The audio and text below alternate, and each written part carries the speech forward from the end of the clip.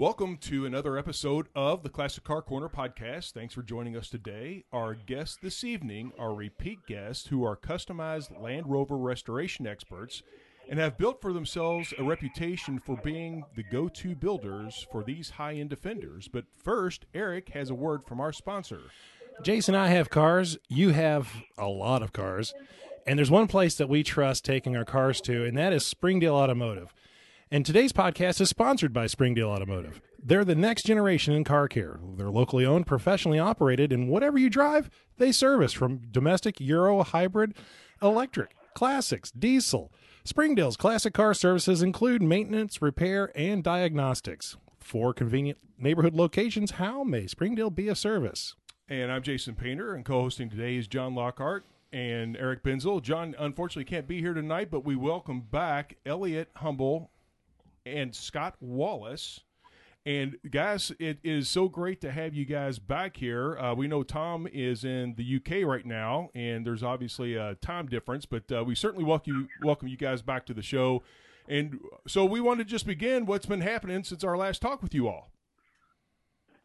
I think it feels like everything's been happening. Well, and that's a good thing. I think we realised that probably about the last time we spoke to you guys, we realised that the world wasn't recovering from the pandemic as quickly as we needed it to. Mm-hmm.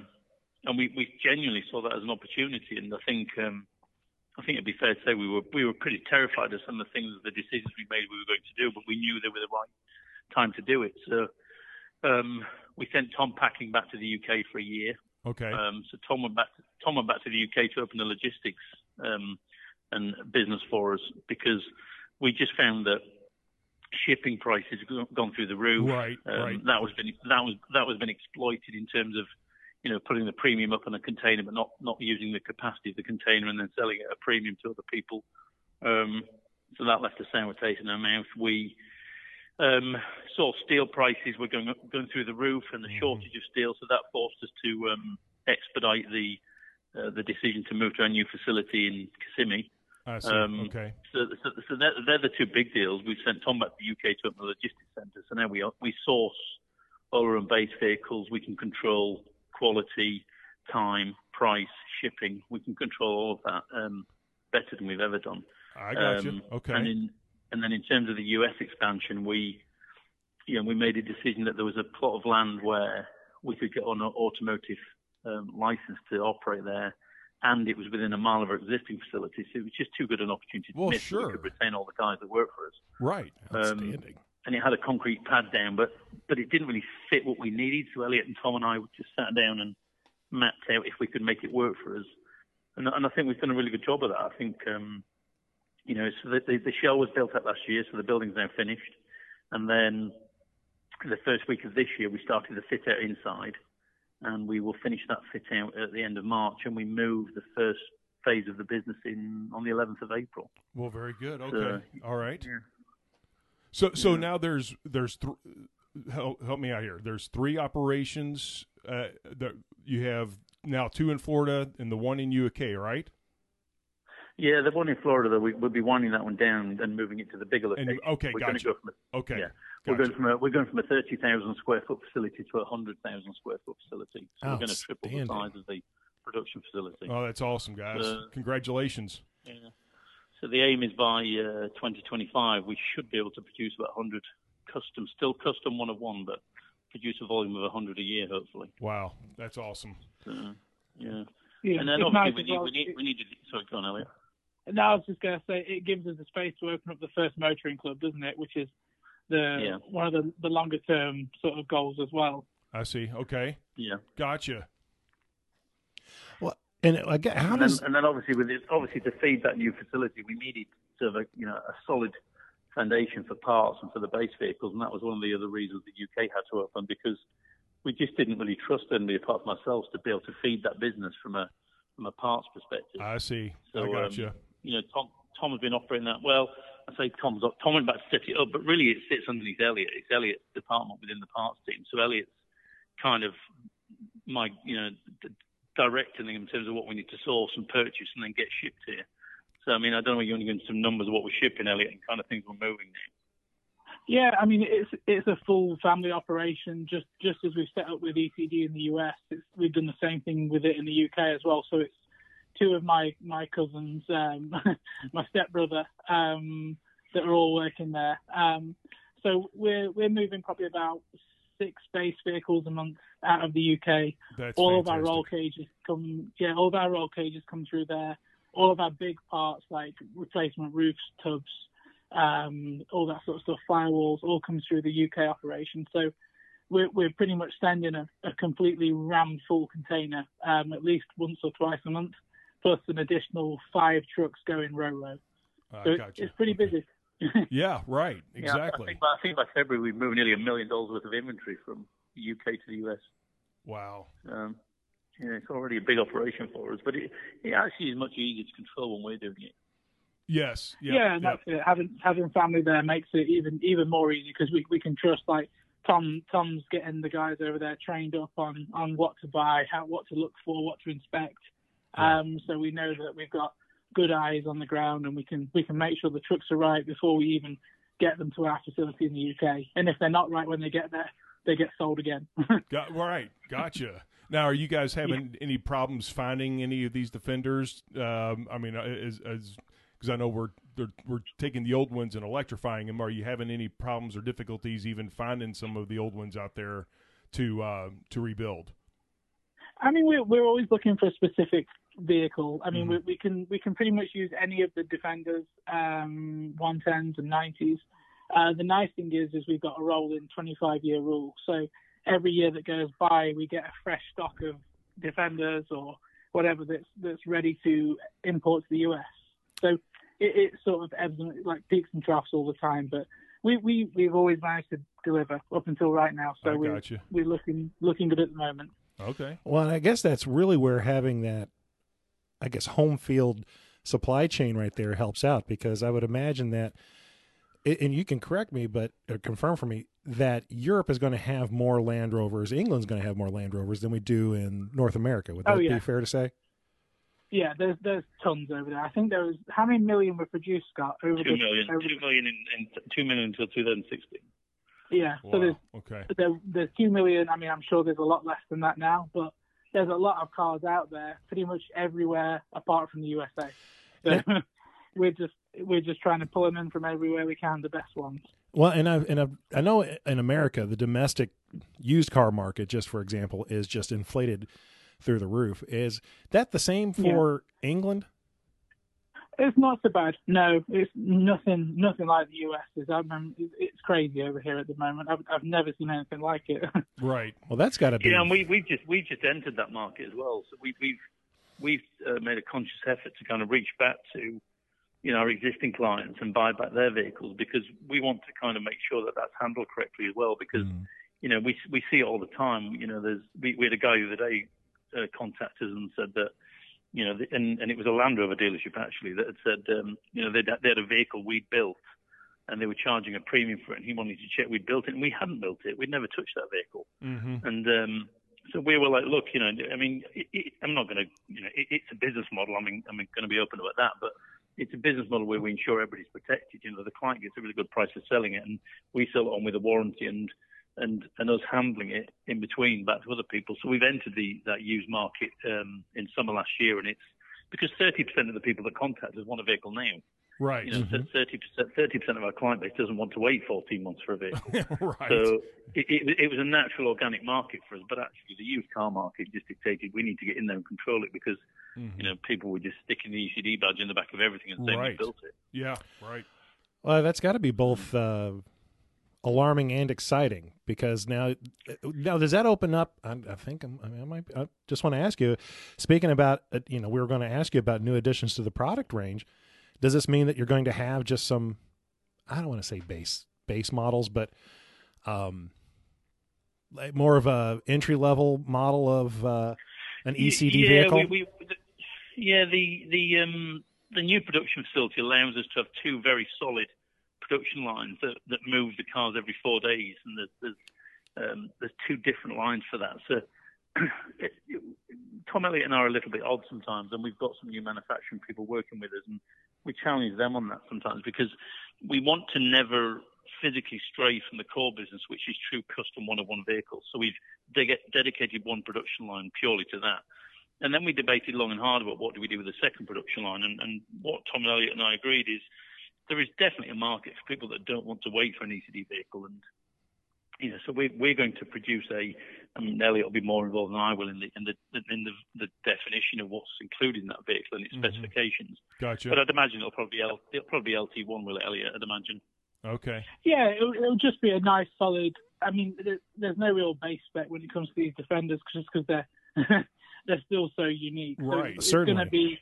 it's going to get the full job. So it will be completely taken down like every truck, rebuilt, new axles, new brakes, new suspension. Everything will be done just as we do now, but it will just have slightly more normal options. So like it'll come in a selection of colors. It won't be bright greens or purples or whatever. It will be like your grays, blacks, whites, Gotcha. and then a more standardized interiors. And all it allows us to do is to buy a bit more in bulk of of those things and get better pricing, and then be able to offer the cars at a better price. Gotcha. Yeah. So, And some level of simplicity in building it, because you can repeat the processes when there's less customization in it. But without a doubt, at the end of the day, at the end of that line, you're still getting a true custom built ECD vehicle, which is a daily driver. But you don't have to wait 14 months for it. Yeah. So if you want one that we've kind of designed for you, that's what the second production line is going to do. But the other production line will remain true to what we always have done and always will do, which is true custom one-on-one vehicles, where you can afford that little bit of time and fluidness to make it specific to each person. gotcha. That is exciting. Well, that's the key, isn't it? It's that they're going to be built and then sold. It won't be built to order. It's built to sell. Yeah. Yeah. Well, so how many electric Defenders are moving through production currently then with you guys right now? A fourth one's in the line. The fourth one's in the line. Okay. Yeah, we've got two have left the line. Okay. And one of those is in staging now. The next one leaves the line. I think it'll be Tuesday. Okay. I hope it'll be Tuesday. And then there's another one straight behind that. But pretty much we've got one every month from that point, haven't we, Elliot? And that's awesome. Yeah. 2022 is busy. Well, no, that's a good sign, to be perfectly honest with you. I mean, just shows. That's great. So remind everybody real quick, how many people work for East Coast Defenders? How many people are on your team right now? Yeah, in the U.S. we've got 62. 62, okay. And then in the U.K., 62 in the U.S. and in the U.K. we've now got 7. Okay, so gotcha. We're touching 70 now. The aim is by 2025. I think we'll be just close to 100 if we're running 2 production lines at full. Because I gotcha. In those 2 production lines, we'll be producing somewhere between 8 and 10 trucks a month. Wow, that is exciting. Now, how do you recruit? Because outside of your family, how can somebody else get into work at ECD? Just because because you control your product right there by having people you trust. And it's a really good question. And we just had a press week last week for guys to come down and see the Defender that just come off the line, the electric one, and they all asked the same question, because I think once you see our skill base, it's incredibly high. Well, the reason for that is that we don't recruit in a traditional method. We very rarely advertise any positions, but I spend a few hours on a Monday and a few hours on a Friday, and I literally scan the world looking for resumes that fit our business. If we find anybody, regardless of where they're located, we reach out to them via our concierge team, just like our clients are contacted. So one of our concierge team will reach out to them after my initial contact. And then we will arrange flights for themselves and their family to come and see us. We bring them to the facility, we split them up, and the concierge team will take them to see schooling and housing and stuff like that. And we'll put the guy on the line for 3 or 4 days. Oh, that's awesome. And we interview them. So we treat them as if they're clients, and then we interview them as if they're employees. And I see. We leave them with the guys. I mean, right. I can't interview them in terms of hands-on. So we put them through a number of different bays: the electrics bay, cosmetics, assemblies. And we kind of look for where the skill set is and wait for the guys, and the guys take the vote whether they're in or not. And Elliot's got a guy working in his department now in the QC team, and we did exactly that. We found him in Oregon a year ago, and we flew him and his family down here, and they relocated. So getting into ECD is very difficult, actually, and it's a very selective thing. And but I think it speaks. I mean, Josh has just turned that department around, hasn't he, Elliot? A guy like that. Oh yeah, hands down. We walked in January the 3rd to an email at 8:03. 8:03, first day back after Christmas, and the entire management team got an email from Josh with 85 things he disliked about our defenders. Oh, nice.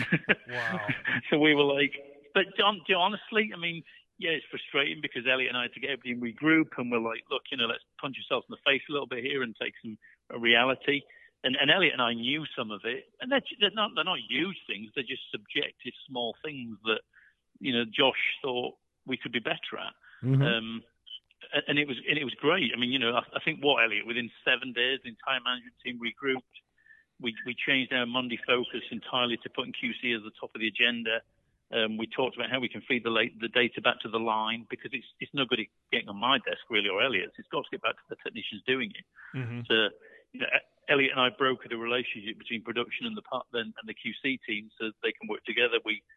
We also digitalized every single inspection in the business last year. So every truck goes through what we call a Gate 1 inspection, then a Gate 2 inspection, then a final shipping inspection, because Elliot and I just don't trust anybody, and we should, but we don't. But it's kind of like the Gate 1 team say they're the guys that built it, and they say, well, we built it to 98% efficiency and quality. Yep. And then the Gate 2 team say, no, you didn't. You built it to 95%, and we're going to work off the difference. Gotcha. And then the final team check the Gate 2 team and say, no, you didn't get it right either. We're going to check it.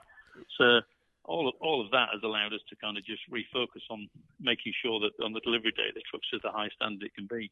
Well, and this underscores the fact that you guys are so detailed and quality oriented. You're taking pride in your work, and I think that anybody who would buy a Defender from you guys can be assured that they are getting the primo of any build out there on Defenders, period, end of discussion. So I think that's fantastic, and kudos to you guys for that. Well, and I wanted to follow up with that. It's a very challenging thing in any kind of business, let alone manufacturing, to not fall into a normalcy bias. And so you have that person on your team that says, okay, we think we're doing a good job, but are we? And always challenging that. Yeah. That's an asset that it's rare to find that level of, I'm going to challenge us. Mm-hmm. Yeah, especially at 95%. Yeah, right. Yeah, you've got to have that in that business. It has to be absolutely transparent.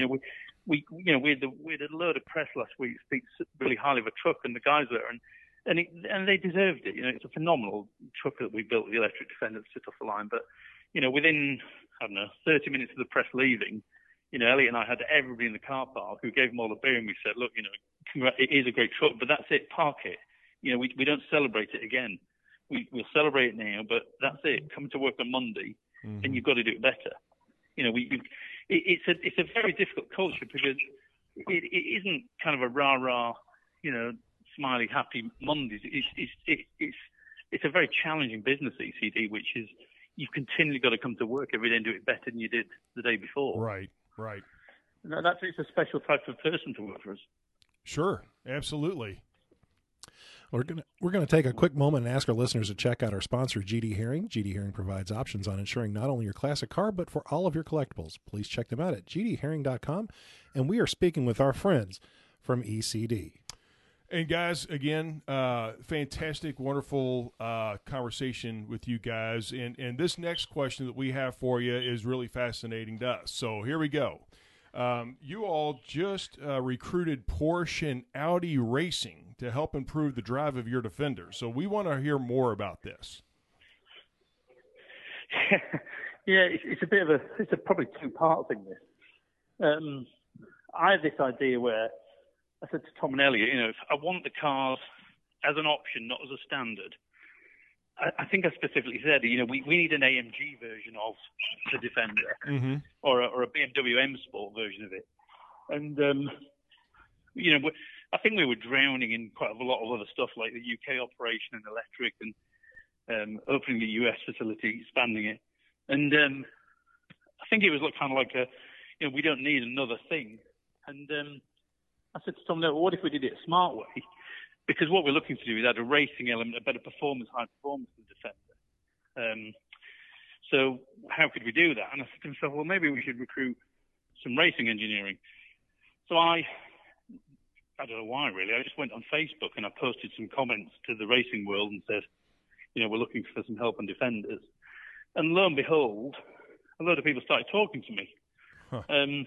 So we talked to a few of them, and I interviewed a few of them and spoke on the phone, and then we flew Cody in, and we literally went, look, here's 4 defenders that we finished, 90s, 110s, whatever.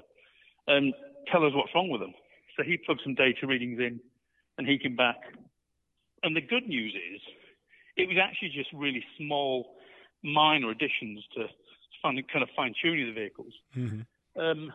And at that point, it was kind of handed over to Elliot as like here's a list of things we need to improve. And Cody even sourced the parts, didn't he, Elliot? I mean, he was very good at kind of saying, look, here's some vendors that can provide these parts.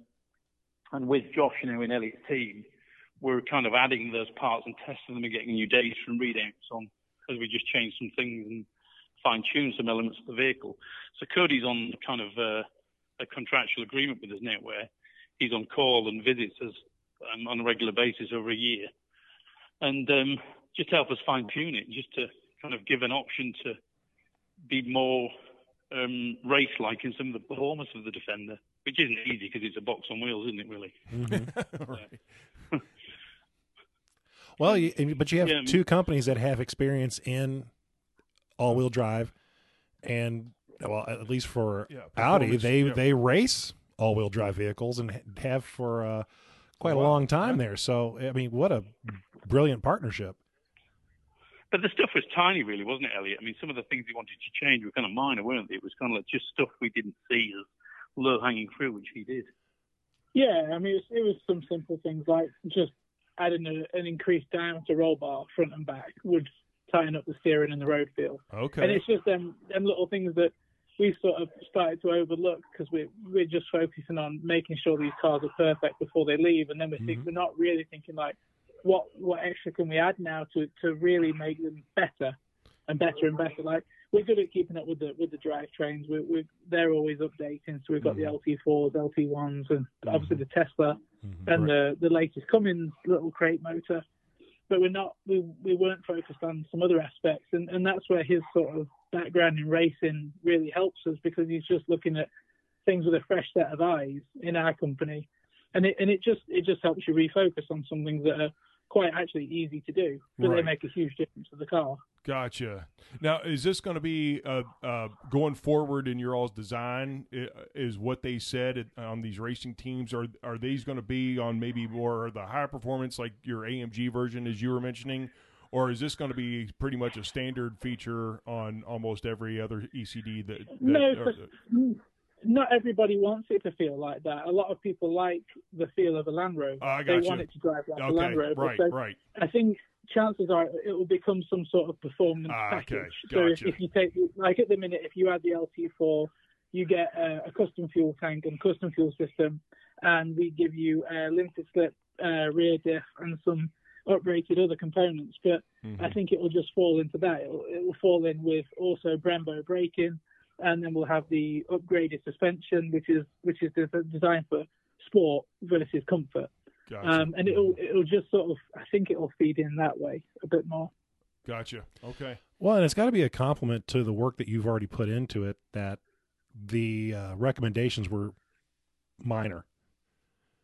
Yeah, it's very good. Yeah, it went a lot less than I expected. Right. I thought there would be a lot more that they would want to change, but there's like Scott said, there's only so much you can do, because it is a big box on an old school steel ladder frame, so it's you're never going to make it into a race car, but you can do things to improve it.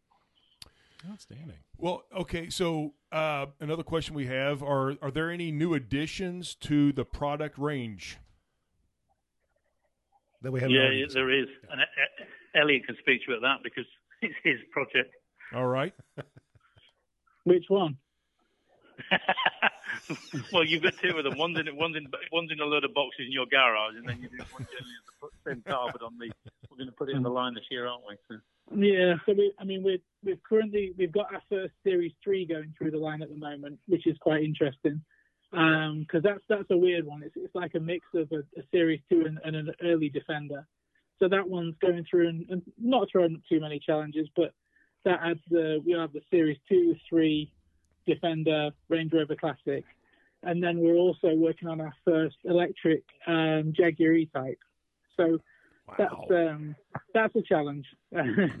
But that's starting to move through it a little bit now. We've made some headway on that one. So I think it's going to be a good little car when we finish it. Well, we can't wait to obviously see it when it is. That's for darn sure. Yeah. And I'm sure you keep these updates on the YouTube channel and on your website where you keep having these video updates. Will that show up on there once it's complete? Oh yeah, for sure. I mean, sure if you watch this week, you'll see the electric Defender we just completed. So that'll be we'll be flooding our channels with that in the next week or so, just before we do our press release on it. And the Jaguar E-Type will be the same. I mean, we start capturing these builds in real time as we're doing them. So we have our in-house visual team capture every aspect of every build for the client. And then obviously once the client's had it, we use it for our own internal footage to share with our fans and people that follow us.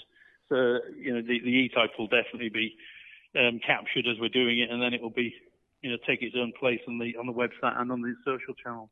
Mm-hmm. And for our listeners, if you haven't already gone out there, which I'm sure you have, go out to their website, check out their builds, because they videotape and document.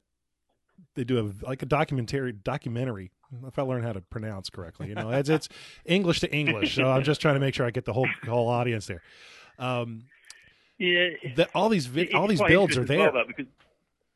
We built over 400 now, and they're all documented. And the other thing we're doing this year, exactly for that reason, because a lot of the feedback we get from clients and fans that follow us is they want the more in-depth side of it. So on the YouTube channel right now, we've started a series called Behind the Build. So we've just listed the entire journey of an LS3 conversion and how we install it and things like that. So we're not one of those companies that because my view, everybody says to me, well, you're sharing a lot of intellectual property. I'm like, well, you could give somebody an IKEA catalogue on how to build it, but if you're an idiot, you can't build it. So it's like, a video of how you do what we do doesn't mean you can do what we do. Right, right. And also, we do want to be transparent. We don't want to become that kind of corporate brand that doesn't want to share what it does. So, the new Behind the Build series on YouTube is continually going behind things and letting the technicians be the guys that talk to you. Sure. We specifically put each technician, each bay into the area that they're skilled in and let them talk about it. Which is great, because it's really good content. Well, and the video quality is really good. I mean, this isn't like you're going out with you just kind of throwing it together. There's some conscious effort made in how the lighting and how, at least how it looks to me, on how it presents. Every Tuesday we meet with the visual content team and they present the content plan for the month, and then they ask for another $6,000 drone and we buy that. It's important because it's a $250,000 product and you've got to bring it to life. Mm-hmm. Absolutely. Sure. And like you said, the videos don't tell you how to make it, but it just shows you how it's made. And exactly. I mean, honestly, I think our attorneys and other people get more concerned about we're sharing too much intellectual property, but we have a YouTube camera that's live filming the last 20 days of every build, and I'm sure if everybody wanted to figure it out, they could. I mean, but you still couldn't do what we do because you haven't got 62 people that are as passionate and dedicated and built 400 of them. Yeah, that's true. Yep. Now, just out of curiosity, the people who actually are building the Defenders, are they signing them, or is there like a stamped plate with their signature on them, like you might see in some other manufacturers? Yeah, it's funny. At the end of the line, the brand rule is that Josh, the head of QC who works for Elliott, he puts his little plaque on it on the seat box on the driver's side. Gotcha. On delivery day. Yep. So that's the brand rule. Mm-hmm. But I know that all the guys write inside certain parts of the truck's messages and put their own signature on dashboards and hidden door cards and frames, and I've seen them. I don't say anything about it when I see them because they're professional and they're the kind of comments the client would want. So right. They're respectful, but I know they put their own signatures and little comments in every car where they're hidden. So if you ever took one apart, I'm sure you could read a book of comments. I gotcha. Right. That is really cool. And the reason I think that's really neat is because my friend's dad, he rebuilt Volkswagens. And he said, if you look at certain Volkswagen Bugs at a certain year that were made in certain plants, if you take off all these panels, you get to it, you'll see the guy's signatures that were working on it. Now they're hidden. They're like three layers underneath there. But if you dig in there, sometimes you'll see that. And it's just a neat little Easter egg, I guess, of the car. Yeah, our guys do it. And I think they don't know that we know that they do it. We just leave it. There you go. Right. I just leave it alone and I just walk by and ignore it. Right. Well, here's a question for you guys too. Actually, two questions here. So I'm a finance manager at a car dealership. Okay, so I've always had the fun challenges of getting people approved for vehicles that may want one, and I know that these vehicles come at a very good price. So do you all have a finance company that you recommend for your builds? Because if as a finance manager, I'm supposed to, decode the vehicle's VIN number and with the options and give it to the bank, and there's set values for these cars. With you all, obviously, with the precision with what you're doing to these vehicles, do you have a lender that you guys work with that for somebody who's interested in buying one of your products that they can, reach out to and get approved? Yeah, I mean, most of the clients don't do traditional finance. Most of the clients just pay cash. Gotcha. Cash, okay. Yeah, mm-hmm. yeah, a deposit at the start and then the balance at the end. But some do it in the way that traditional finance, and when they get to the end of the build, they normally go to JJ Best. JJ Best, gotcha. JJ Best is one of our more normal lenders that we use, and mm-hmm. then the process basically is that. Lightstream as well. Recently, we've been able to use Lightstream a lot. Oh, Lightstream, sure. They're mm-hmm. pretty good. Yep, gotcha. Yeah. Well, that's good. Yeah, because that gives people, some people are like, well, where would I even go get, financing for, these higher ticket cars? And that's just one of the questions I wanted to ask, so that if they wanted to proceed. So Lightstream, you said. Lightstream, and JJ Best. And JJ Best, right? Yeah. And then, Jason's asking that because he's going to head down there and buy it. Okay, right. Let's just be transparent on our side. Jason wants one. We want to drive it. Oh, of course, who wouldn't? Yeah, we need to come see you guys, and that's on our docket. We would love to meet you guys in person one of these days and get a tour of your facility. You should come to the new facility. I mean, I think we're going to do like a press event in August. I'll speak to Uproar and the guys there and make sure they reach out and come and have a look around, because it's going to be a pretty cool place. Oh, we would absolutely love to see it. That's for darn sure. Guys, we wanted to make sure. Is there anything else that you'd like to add in here that we need to let the listeners know about the either new facility, what's happening in England, and the product range? I think we've covered a lot. Just make sure we haven't left anything out, because you have so much going on right now, and it's kind of hard to limit what we have already said. But there's so much going on. It's so exciting. We're thrilled, beyond thrilled, and happy for you. Yeah, this is really exciting stuff. That's for sure. And so, just real quick, gentlemen, remind everybody how they can reach your website. Yeah, the best place to go is always the website, because that's where the latest content is. And it's at www.ecdautoddesign.com. And you can see every 5 days we upload a new build there, and new blog content as well. So you can see every truck we've built historically, and you can see a new one every 5 days. Well, very good. Thank you so much, gentlemen. It's so great to talk with you again. Yeah, and yeah, absolutely, guys. Always a pleasure, and we will be in close contact and be watching you guys here, watching your successes continue to grow. We think that's just awesome, and congratulations, by the way, on everything that you guys got going on right now. Nice. Thank you very much. Absolutely. Thank you. Absolutely. And for our listeners, remember to check our website, the www.theclassiccarcorner.com. And if you are looking to get your classic car appraised or need any pre-purchase inspections done on any car of interest, I'd welcome the opportunity to help you. My contact information is jason@gdherring.com. Remember to check out autobiotags.com. Every car has a story. Be sure to tell yours. Thank you for listening, and happy motoring from your friends here at the Classic Car Corner podcast.